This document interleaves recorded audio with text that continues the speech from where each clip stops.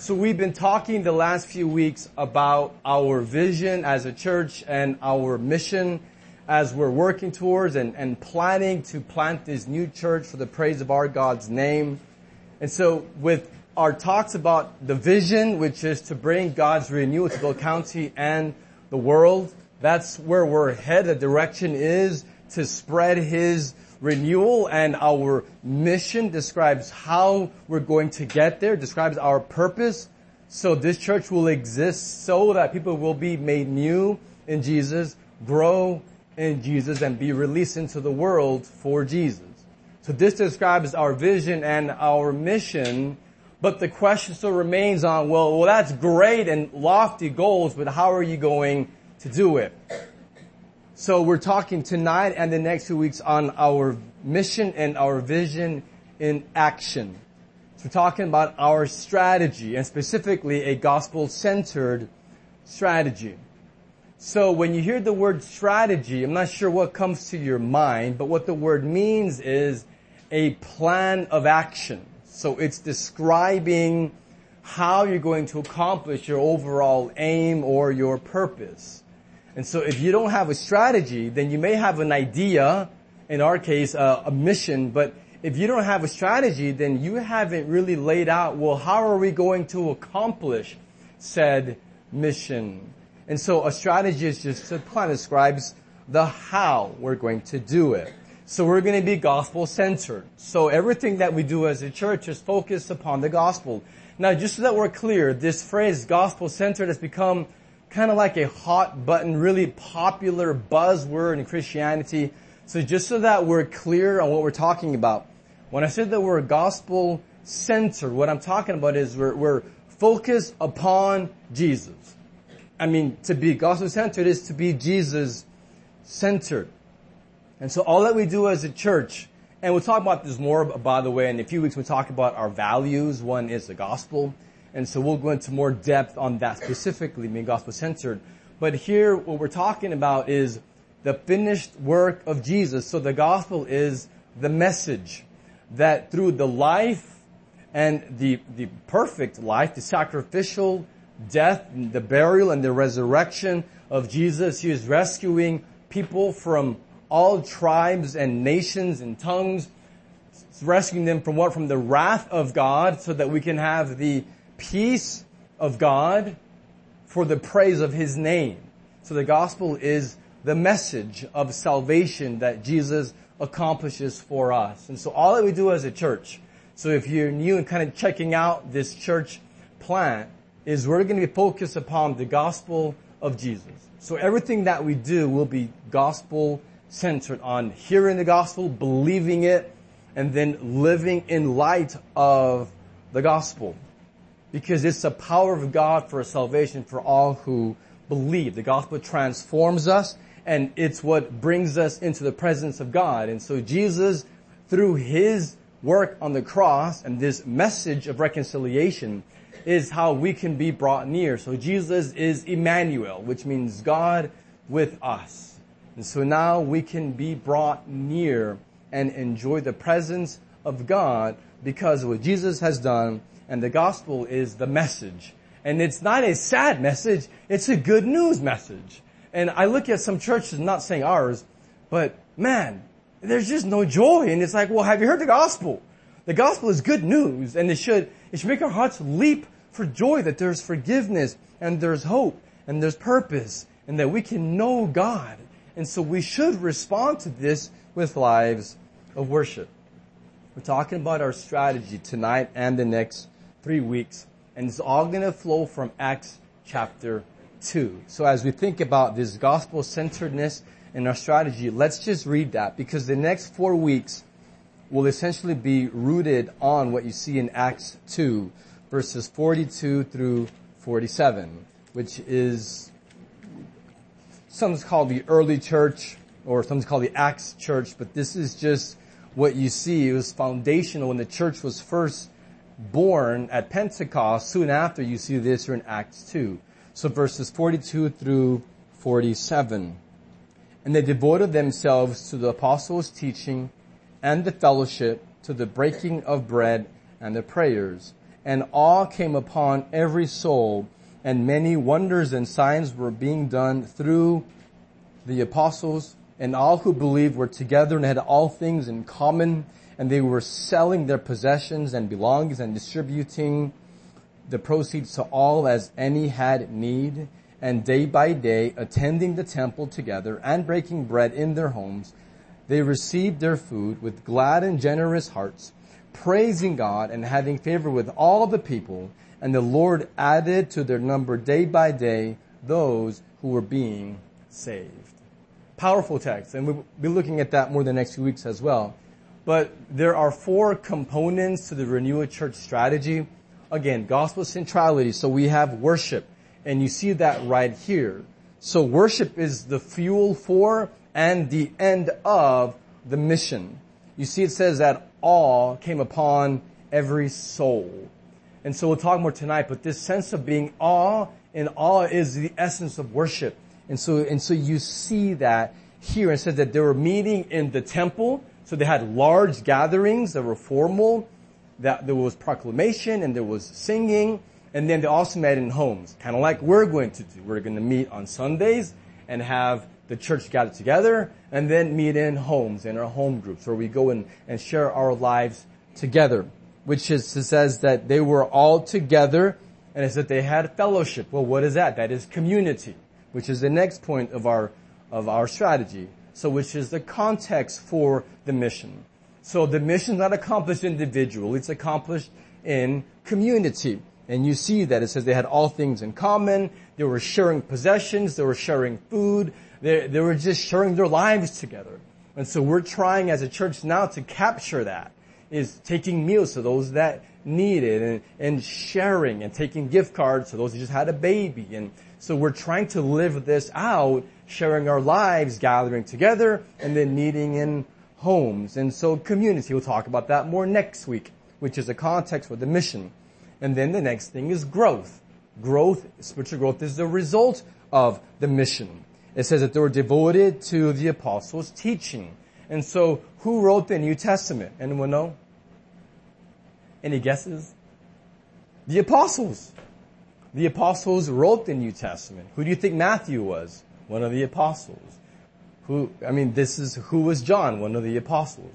Now, you do have Paul, who wrote half the New Testament, and then he wasn't an apostle that was with Jesus initially, but he was called by Jesus and was an apostle. And so every single New Testament book has what's called apostolic authority, written by either an apostle or a close associate, like Mark, not an apostle, but an associate of Paul, who was an apostle.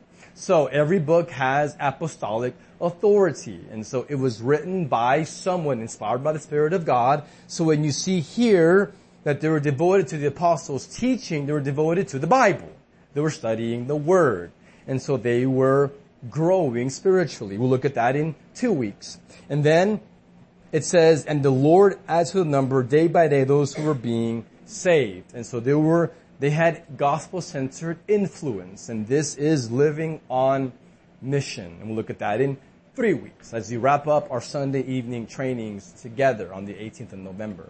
So these 4 points of the Renewal Church strategy are not like my idea. Like, I didn't invent this strategy. I'm not that smart, and I'm not that foolish. I'm not going to lead a church to have strategy that's my creativity. I'm not that creative. This is rooted in the Bible. So I'm reading Acts 2 and saying, what is God revealing? And this is what He's revealing. And so I'm saying, okay, so that's how we should do it as a church. And so we're just trying to follow what God has revealed as His strategy to accomplish His mission. Let's talk about the first one tonight. For our time we have remaining, we're talking about worship. So the first component, the first, if you will, element of the Renewal Church strategy. So gospel-centered worship. Now this is just crazy because this morning, Pastor Andy preached on what? On worship. Now I'm not copying him, for the record, because I gave you guys your binders weeks ago, and I had the whole schedule mapped out, and so this morning I was like, are you kidding me? This is so cool. So, but I had more time tonight than he does in the morning, so we'll talk about it a little bit more, but same theme. So let's start off with the word worship. Now, our English word worship comes from an old English word called worthship. So it's evolved over the years to worship, but it refers to worth. And so the word worship refers to recognizing worth or value. And so worship is worthing, so finding worth in God.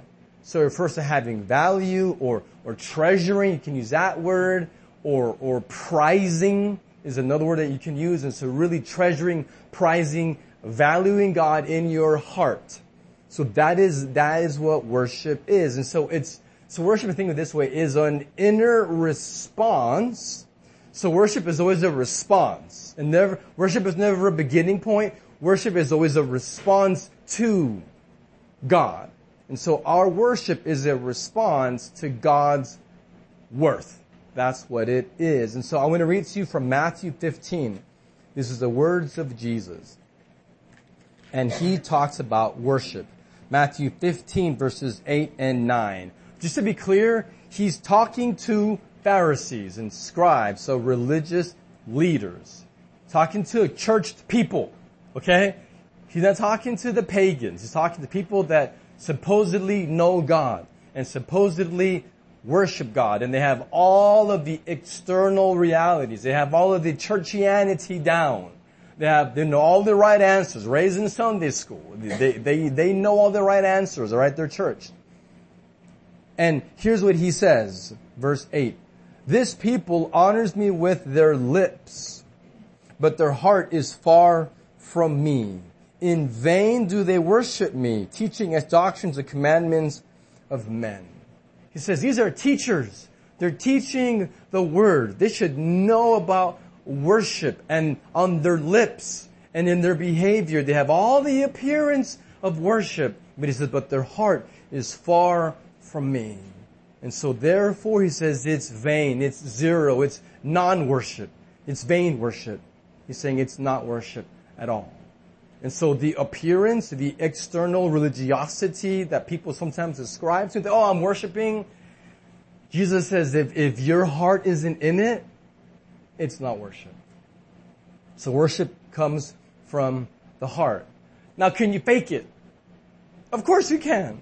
I mean, you can raise your hands in a worship service and you can fake it. You can pretend, make everyone think that you're worshiping, but it's not actually worshiping. So valuing God's infinite worth, it's not worship unless in your heart you love Jesus.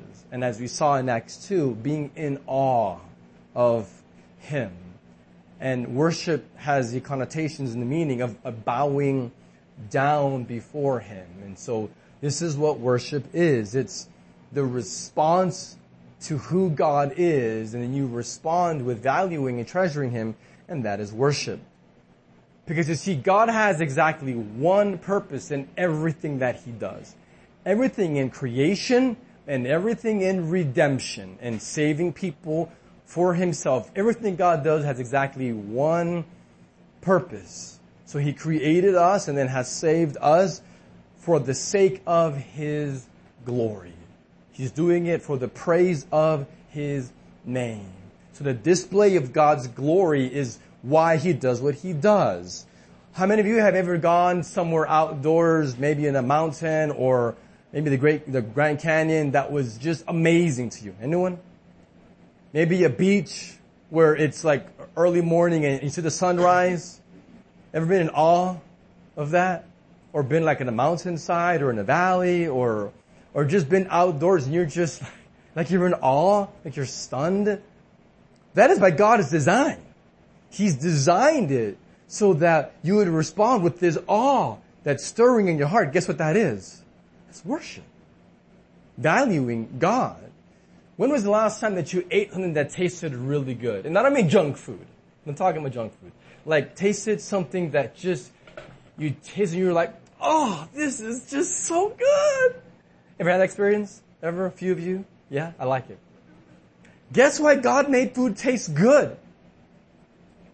So that when you would taste it and taste how awesome it tastes, you would respond with, oh, this is so good. Because God made it. He thought of it. He gave us taste buds and they made food taste awesome for a reason. So you would respond with worship. The list can go on, but everything that God did in creation is so that we would acknowledge Him and respond with His awe. And in our redemption, He is saving us from our sin so that we can respond with worship, with glorifying Him. Even being made in God's image. Have you thought about that for a moment? Just think. He made you reflecting Him. He made you in His image. Why would God do that? So that you can then mirror Him, reflect His character. And as you do that, you are displaying His glory, which is your purpose for existing. So God created for the praise of His name. Now this might sound a little bit egotistical. This might sound kind of self-centered. You might think, man, God sounds like an egomaniac. Like all God cares about is everyone and just praise Him, praise me. I need your praise. And like if you meet a person that always wants to be praised, you think, man, that guy or that girl, man, they're really self-centered. And people might think that way about God. And like, man, all God cares about is just to praise a people. And as though somehow that is evil or ungodly. But see, here's why that's not true. Why God is not an egomaniac. Because here's the reality about our design to display His glory. Is when we display His glory, you know what that does to us? It gives us joy. It's like when we talk about, oh, he or she is using me. When you use that phrase, is that a positive or negative thing? Negative, right? You say, oh, he just wants to use me, or use her for her body, or whatever, right? And so we have these, and rightfully so, if you're using someone, then that's for your own selfish gain. Make sense? Like you're exploiting or you're using them. And so we are repulsed by that, and we should be. But we oftentimes say God is using us, and we don't get repulsed by that. You know why? Because when God uses you, it's for your blessing. God's not using you to exploit you. God doesn't use you to take anything from you. When God uses you, He is giving you value. He's giving you joy. Because He's not taking it from you, He's giving you. He's giving you joy and He's giving you purpose. So it's the same thing when we talk about worshiping God. When we praise Him, it gives us joy because He is the source of happiness. He is the source of joy. Only God can satisfy our souls. God created us for Him. So the most loving thing that God could do, hear me, the most loving and kind and generous and giving thing that God can do is ask you to praise Him. Ask you to worship Him. Because in your worshiping Him, it results in you having joy. Because there's no joy that's lasting anywhere else. Where are you going to go to find lasting joy? Anything that you would turn to that's not God is created. It's an idol. It won't satisfy you. So God is saying, come and enjoy the fountain of living water. Come and eat the bread of life. You're never going to be hungry. Come and have purpose and joy. Come live. And He's offering the best, which is what? Himself. He gives us Himself. He's not shorting us anything. He's offering us true and lasting joy. Why Psalm 16:11 says, in your presence there is fullness of joy, at your right hand pleasures forevermore. So when God says, praise me, when God says, worship me, He says, give me your life, your affections, your loyalty, treasure me, let me use you. What He's saying is, let me fill you with joy. and not have you settle for anything short of what's best. So He's offering us what's available for lasting joy, which is His own presence. So the question is, how does God lead us to worship Him? So if we begin to understand that God's offering Himself, which is the fountain of joy and living water and eternal life, if He's offering us that, well, what does God do to get our hearts to respond to Him with worship? You know what He does? He reveals Himself. He tells us who He is. He reveals His character.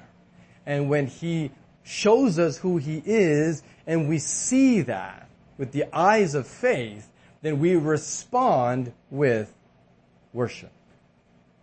Because God is revealing His heart through the Word. So how many of you here have ever received a love note? Now, if you're married, I hope you're going to say yes. Anyone here have gotten a love note? No, very few of you. I'm so sorry. That's so terrible. I wish all of you had raised your hands because you're missing out. I remember whenever I was in college, living here in Belton, actually UMHB, a long time ago. And I spent the summer in the hill country in Marble Falls in the Christian camp. I was there all summer. Now at the time I was dating Bonnie. I wanted to marry her. I would a year later. And I loved her. I loved everything about her heart. I love what she looked like too. But I loved her heart. I loved who she was. I'm not gonna lie. I liked everything about her. But I loved her and I enjoyed her. And then it was just like torture to be away from her all summer. It felt like it was like 10 weeks. It felt like so long.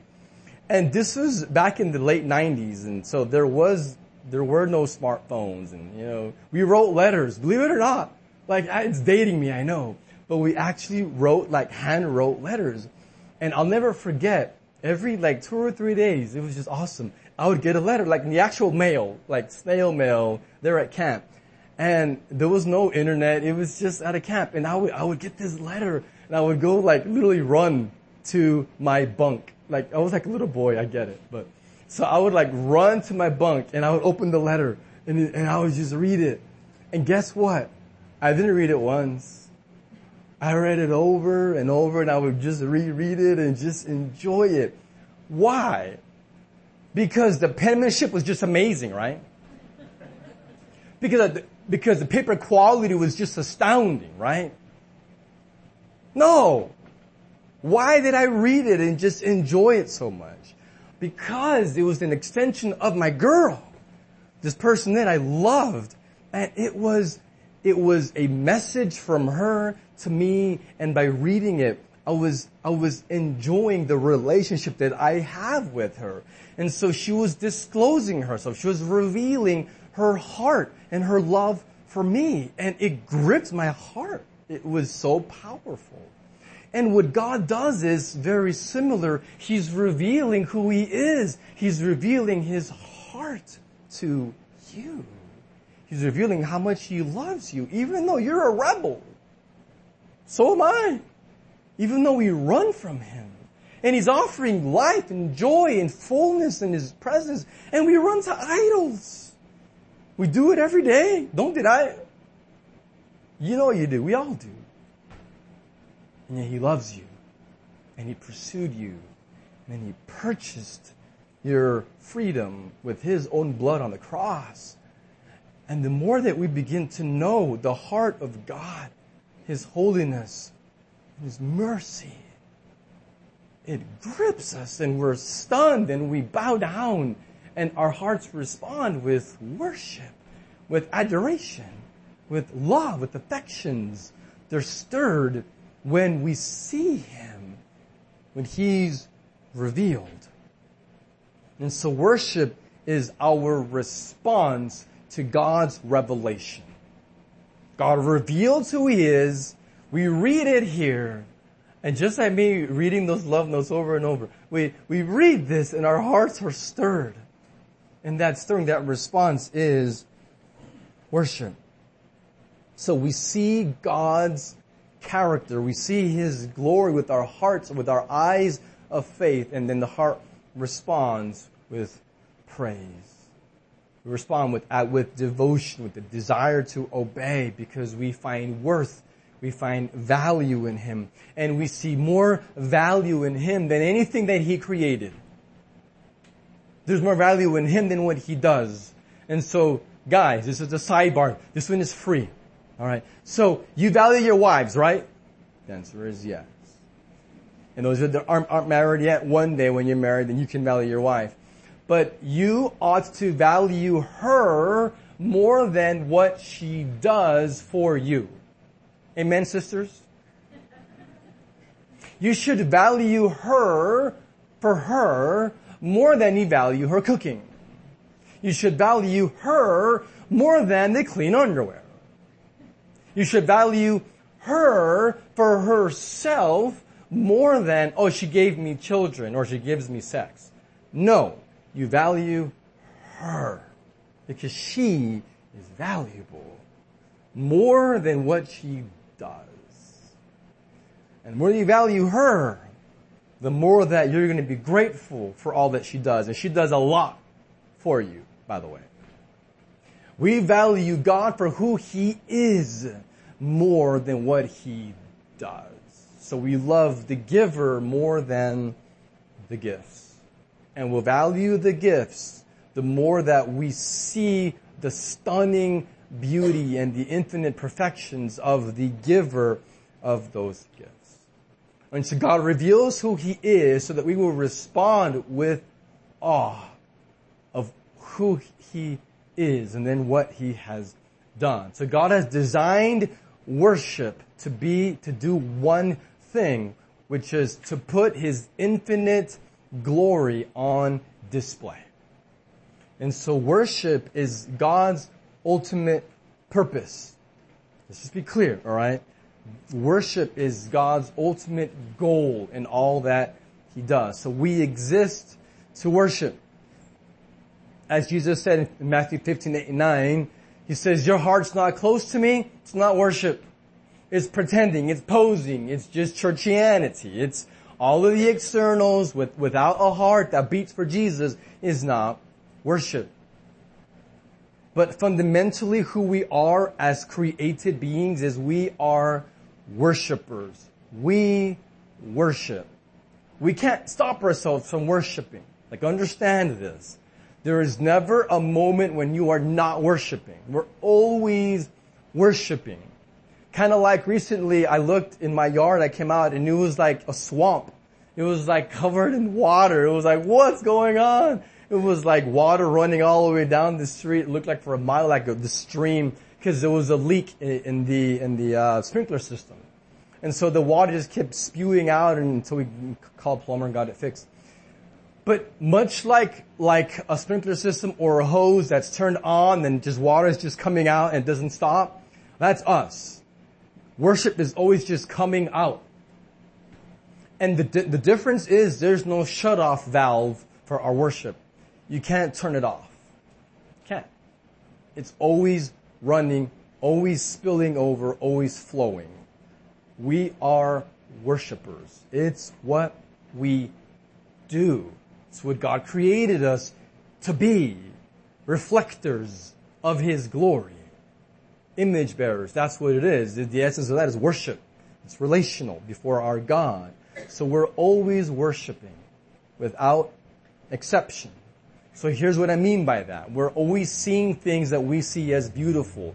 We see things that are desirable and our heart wants it and we pursue it and we give our hearts to it and then we define our lives around it. And so guys are great at doing this with their jobs. They find their identity in what they do with their hands, with how they provide for their family. And so we love it and we can't even make it an idol. It can be sports. Like people here, man, they worship the Cowboys.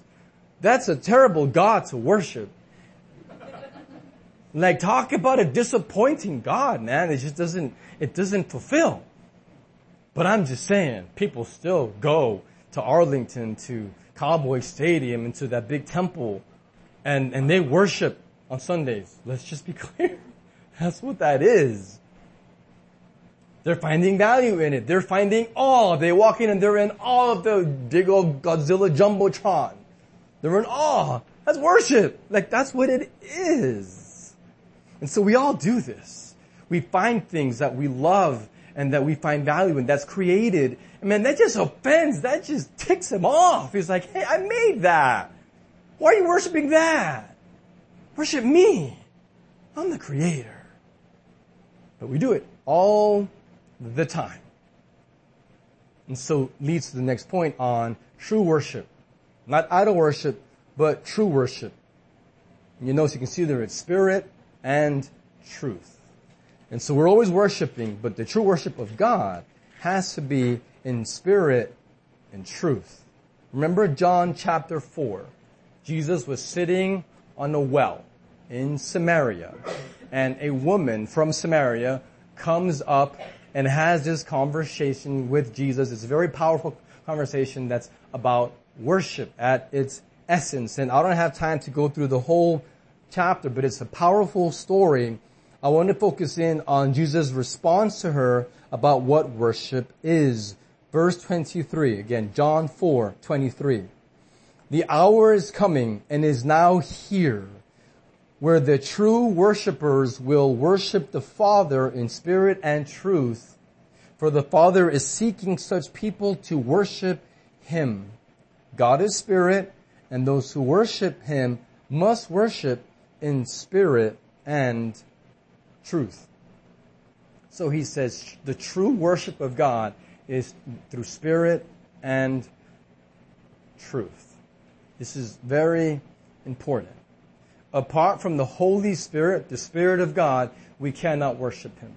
We are dead, like we saw last week in Ezekiel 36.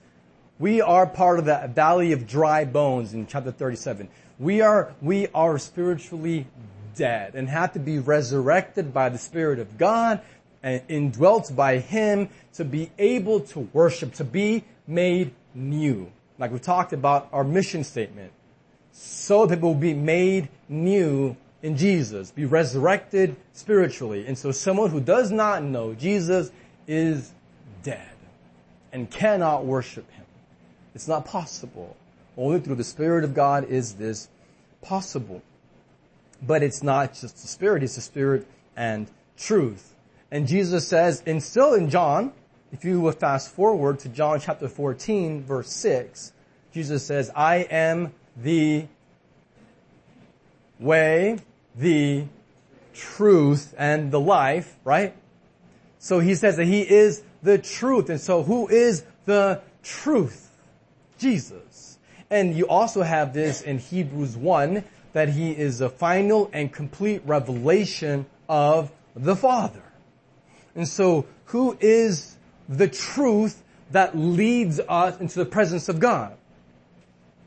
Jesus. He's always the answer, by the way. Jesus is always the answer. Sunday school answers, right?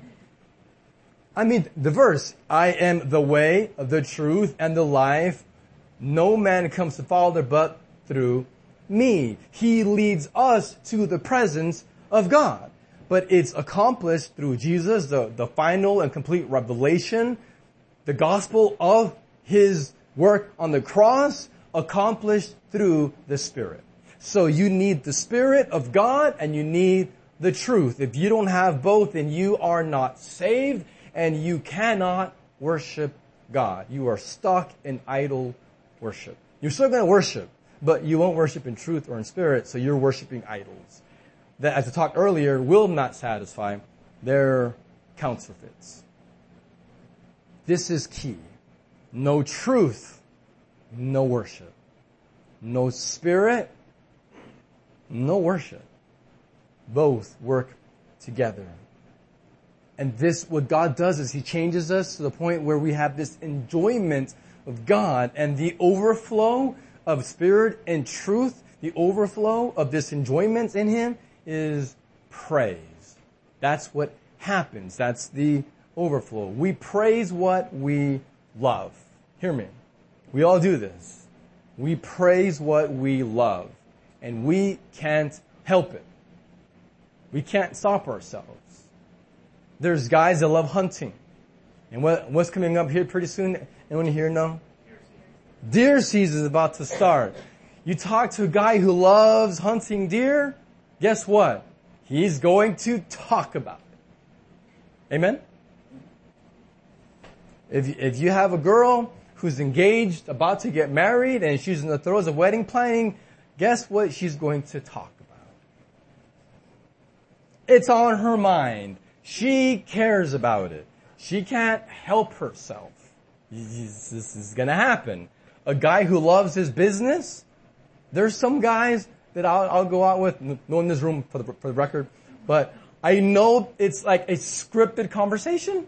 I know exactly what's gonna happen, and you know what? It never fails. And the whole conversation is business. Why? He loves it. That's what's on his mind. And so I'm like trying to turn the conversation on, so what about you and Jesus, right? Like there's other things besides just your work.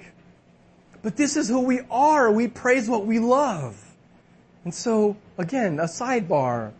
If you never praise your spouse, it just begs the question, do you enjoy your spouse? Do you really treasure and value your spouse? Because it should be the natural overflow of enjoyment is praise. So in the ultimate sense, it's no different. No praise, no worship. The lack of worship is indicated by a lack of praise. So if there's no worship, that means there's no enjoyment. It's not there. It's just not in there. You're trying to fake it, and you're trying to make yourself, and it's duty, and it's work, and you're tired. And you know it. And you're exhausted. But the root of this is if there's no enjoyment, if there's no love and passion for Jesus that's real, there's not going to be overflow of a life of worship and of praise. It always comes back to the heart. And so what do you do if you find yourself today in that place where you're like, man, I'm not feeling it. I'm having a hard season right now. We'll talk about that more tonight. But know that your God loves you and He delights in you. What you need is a fresh revelation, a fresh word from God. And be in awe of Him afresh. It always goes back to in spirit and truth. Is walking in the spirit with the truth of the word. This is what grips our hearts. As God reveals who He is, then our hearts respond with worship. So if you're not responding with worship, that's an overflow of praise, then very likely then you're not in awe of Jesus. You're in awe of something, but not Jesus. And you need to go back to your first love. Let's talk about all of life as worship. Because sometimes we can have compartments. We think about worship as Sunday morning only. But it's not. All of life is meant to be an overflow of our enjoyment and praising God. Let's look in Hebrews chapter 13. I want to read a verse that really encapsulates this essence of all of life as worship. Hebrews 13, read verses 15 and 16. Through Him then let us continually offer up a sacrifice of praise to God. That is the fruit of lips that acknowledge His name. Do not neglect to do good and share what you have, for such sacrifices are pleasing to God. So what you're seeing here is he's summarizing. He says sacrifice twice. Beginning and end of these two verses, he says sacrifice. And so sacrifice is an echo from Old Testament sacrifices that were at the center of ancient Hebrew worship. And they were displaying their value of God by giving a bull or a goat or a dove or some other animal that was precious to them, and they were giving it to express their value for God, and so that's worship. So today, we value the redemption that we have, that Jesus sacrificed, His sacrifice for us on the cross, and so we then value Him and what He's done, and then we respond with worship, with all of our lives. And these verses describe two things that is at the heart of worship. He says sacrifice is what? He says words. It says, so on your lips, right? Verse 15 and verse 16, doing good. So he says your words and your actions. Basically, that's everything. That's all of life. All that you say, all that you do. And Jesus made it clear, your heart, so down to your desires. So your desires, your words, and your actions, that summarizes your whole life. He's saying all of life, which you also see in the Bible, like in 1 Corinthians, whether you eat or drink, all that you do it all to the glory of God. So you see it here as well. That everything that we do, our words and actions, are meant to reflect our value for God. And so that fills us with joy. I talked about it earlier, but I want to spend a few minutes talking about a little bit more, just for a minute, about idolatry. And this, sometimes when we find ourselves not feeling it, it's not overflowing, it's not spilling over into a life, as we see here, of words and actions and desires that are worship. We have to understand that our fundamental problem deep inside is idolatry. And so all of our sin problems are really worship problems. And so addictions are idolatry. Marriage problems at the root is idolatry. It's a distortion of worship. So if we get our worship of God right, then I promise you, your marriage will be so much better. Husbands are more caring and listen to their wives and value them, and wives respect and are in tune with their husbands when they are worshiping. So when the vertical relationship is healthy, the horizontal ones flourish. And so when the horizontal ones with our friends and neighbors and coworkers and spouses and children, when all of those are suffering, you have to look at, well, what does the vertical one with us and God look like?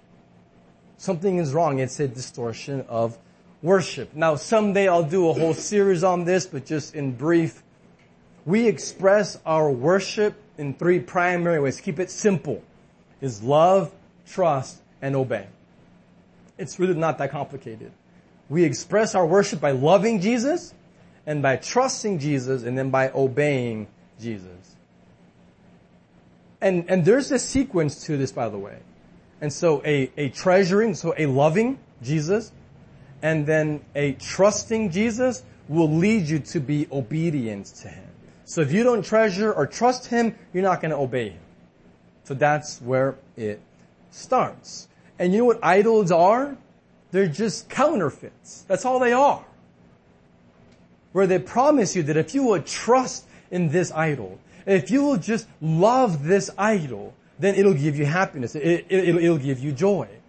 But if you don't, then you won't get joy. And so then we give ourselves and we obey. And so I've met so many guys, again, to not pick on guys, but whatever, that they don't even realize it, worshiping their idol of career and of success. And they're so obedient to their master of this idol of work that they're loving it and they're putting their hope and their trust in it and their income, and they obey. And they'll sacrifice for that idol. Sacrifice what? Their health. They don't even get lunch. They don't even get enough rest. They sacrifice their kids. They sacrifice their wives. They sacrifice everything. Why? Because their master is calling for obedience. The master of job says, sacrifice for me. Bow down to me. And then the worshiper says, yes, master, whatever you ask, I will do it. I will worship you, idol, God of job. We all do this. And this can be love, this can be relationships, this can be sex, this can be anything. You name it. We all do this. It can be food. Crazy, but it's true. It gives us hope and comfort. And so our hearts are like idol factories stamping out idols because of our sin, because we're corrupted. But they're counterfeits. They look like the real thing. Just like if you buy a cubic zirconia. You know what that is, right? A CZ, diamond. But is that really a diamond? It looks like one. Like the problem here in the U.S. is when you buy a CZ, you're buying it at like Walmart, right? Or like Target. And so it doesn't look that great. But in the UAE, it was crazy. Because you go into a jewelry shop, that has like legit, nice, like legit gold jewelry. And it's not cheap. But the diamond is a CZ. And it was like, whoa, like, they put cubic zirconia on like nice jewelry from a real jewelry store. Which makes it that much more deceiving because it looks like real. It looks like the real thing. But the difference is the fundamental properties of CZ is not the same as diamond. It looks the same. And if you would put it on like a nice ring, it would look like a real ring. Like it looks like real jewelry. But that CZ is gonna break much more easily if you hit it against something. Why? It's not the same thing. It's not the real thing. It's a counterfeit. It looks like it, but it can't deliver. That's idols. It looks like the real thing, God, but it can't deliver. It disappoints. It leaves us enslaved and hungry and thirsty and wanting more, and destroys us in the end. It takes us away from the ultimate joy of living in God's presence. We won't look at it now, but in your home groups this week, we'll be looking at Psalm 115, verses 1 through 9, that describe idolatry and worship of the one true God. But it begins saying, not to us, O Lord, not to us, but to your name give glory. What is that? It's worship. And then he says, for the sake of your steadfast love and your faithfulness. And then verse 9, he says, trust in the Lord. So he's expressing his worship, his affections and his trust and his obedience to God. Versus idols, he says, no, I will not. I will give my love, my trust, my obedience to the one true God. And so this is the essence of idolatry. We love, trust, or obey something instead of Jesus.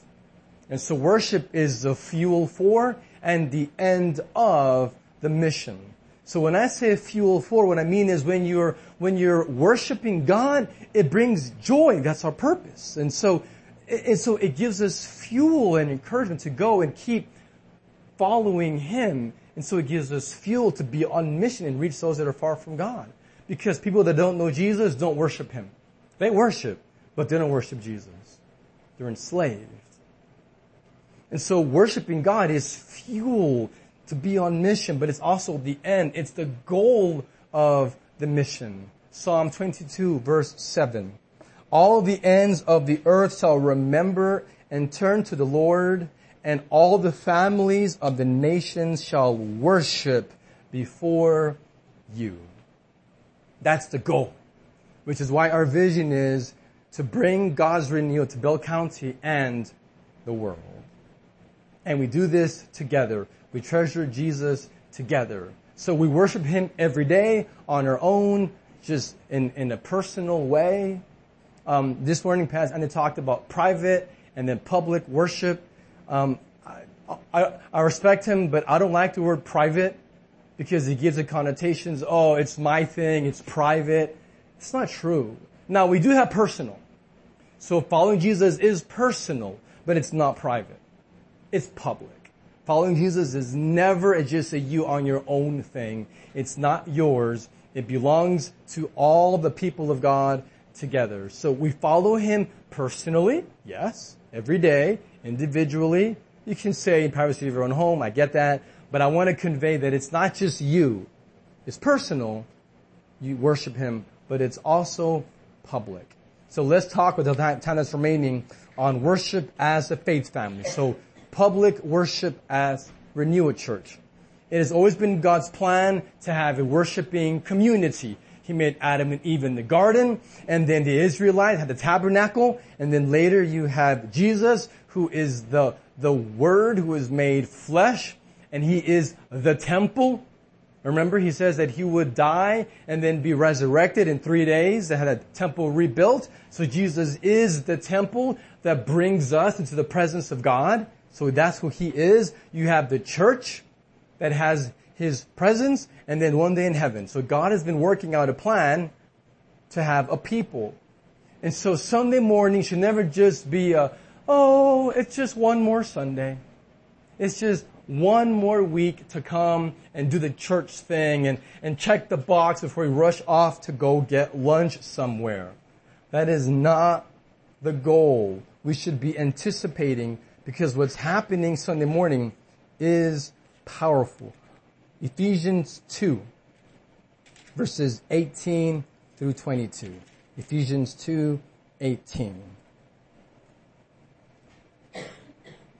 For through him we have access in one Spirit to the Father. So through Jesus we can access God, of course, through the Spirit. So then you are no longer strangers and aliens, but you are fellow citizens and saints and members of the household of God. So you're not far from God. You've been brought near into His presence, but you're part of the family of God. You have a faith family together.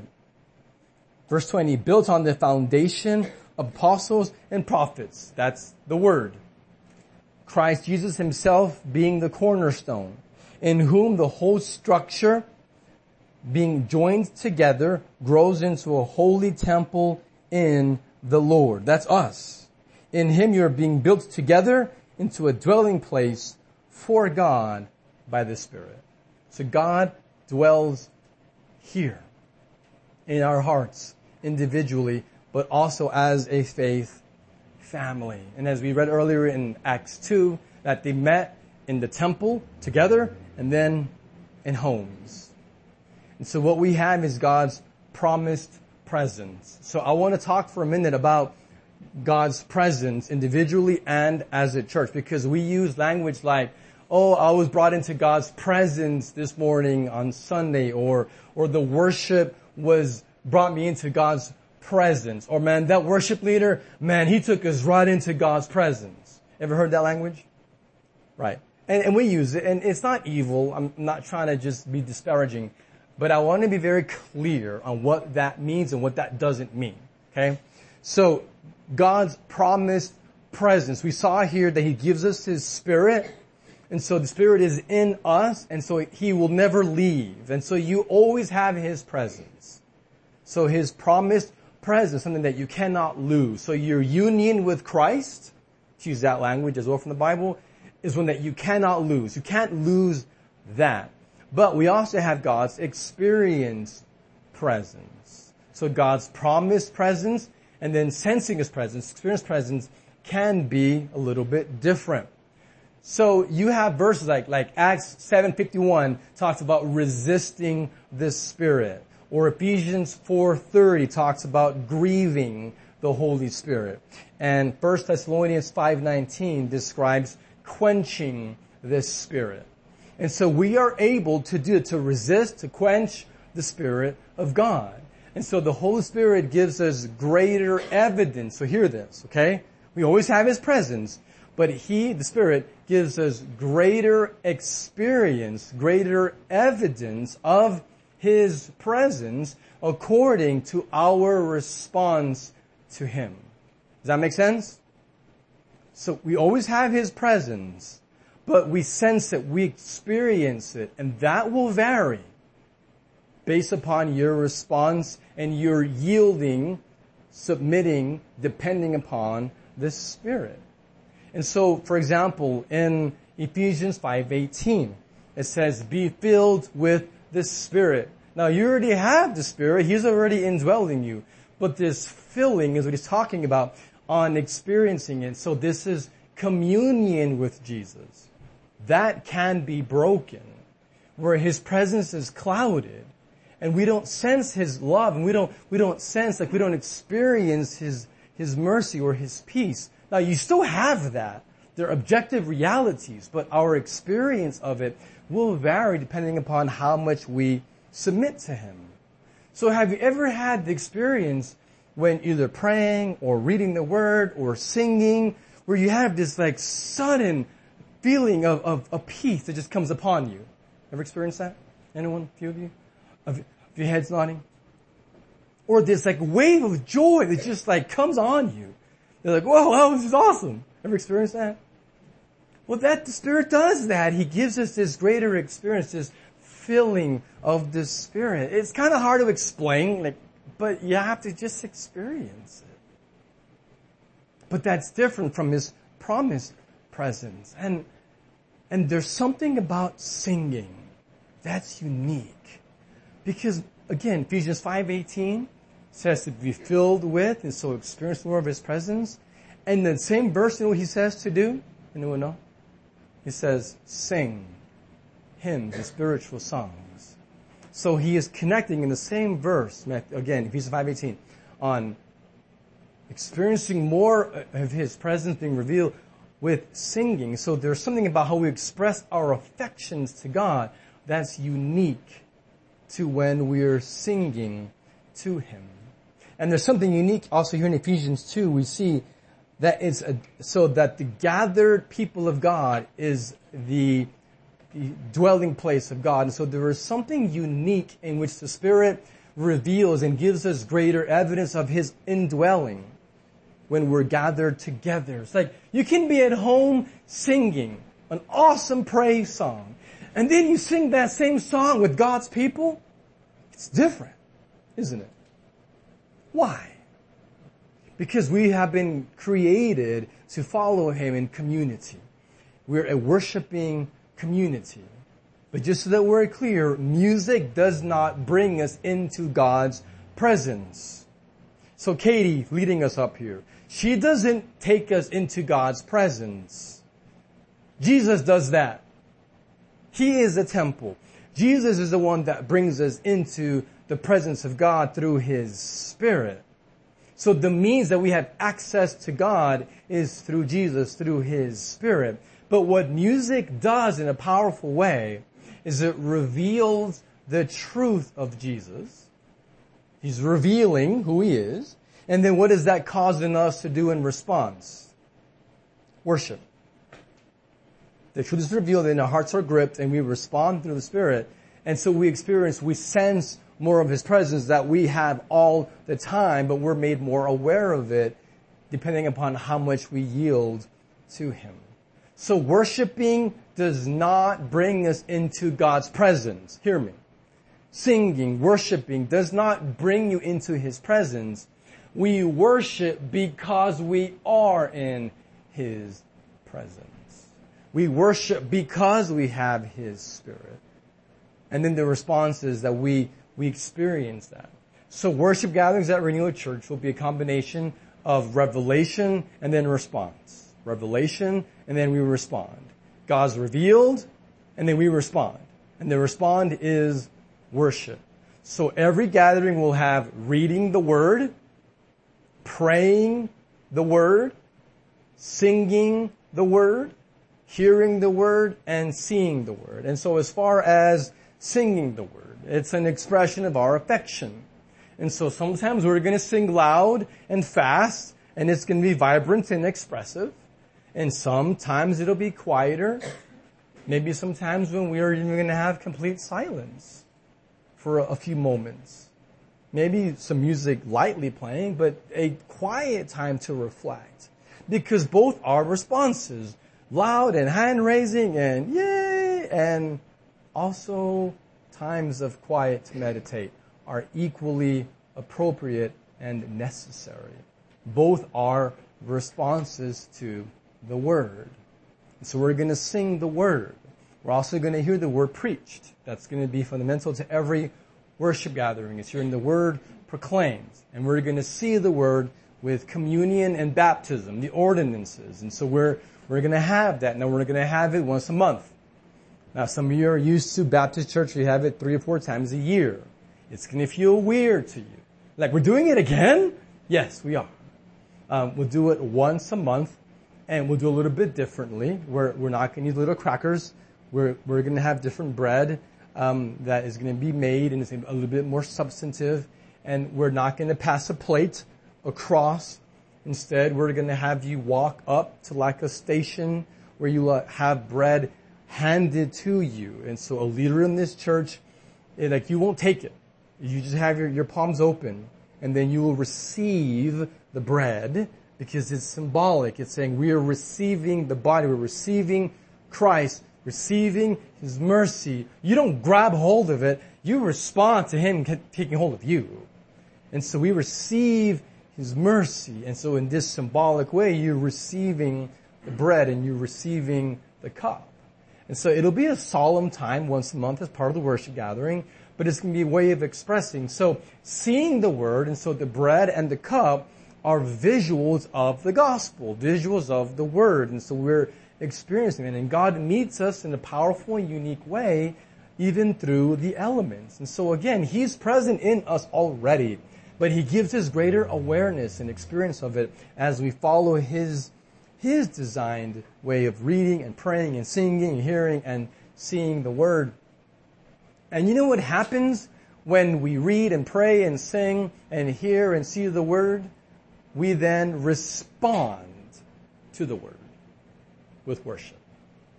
And that's what we're created to do. God speaks, and then we respond.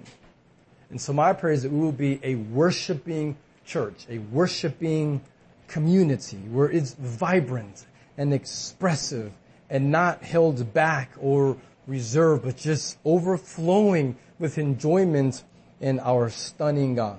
I want to close with this, and then Kay can come up and lead us in the closing song. Revelation 22, verse 8 and 9. John has received this vision about where we're going at the end in Revelation. And he's so in awe of this angel. And here's what it says, verse 8.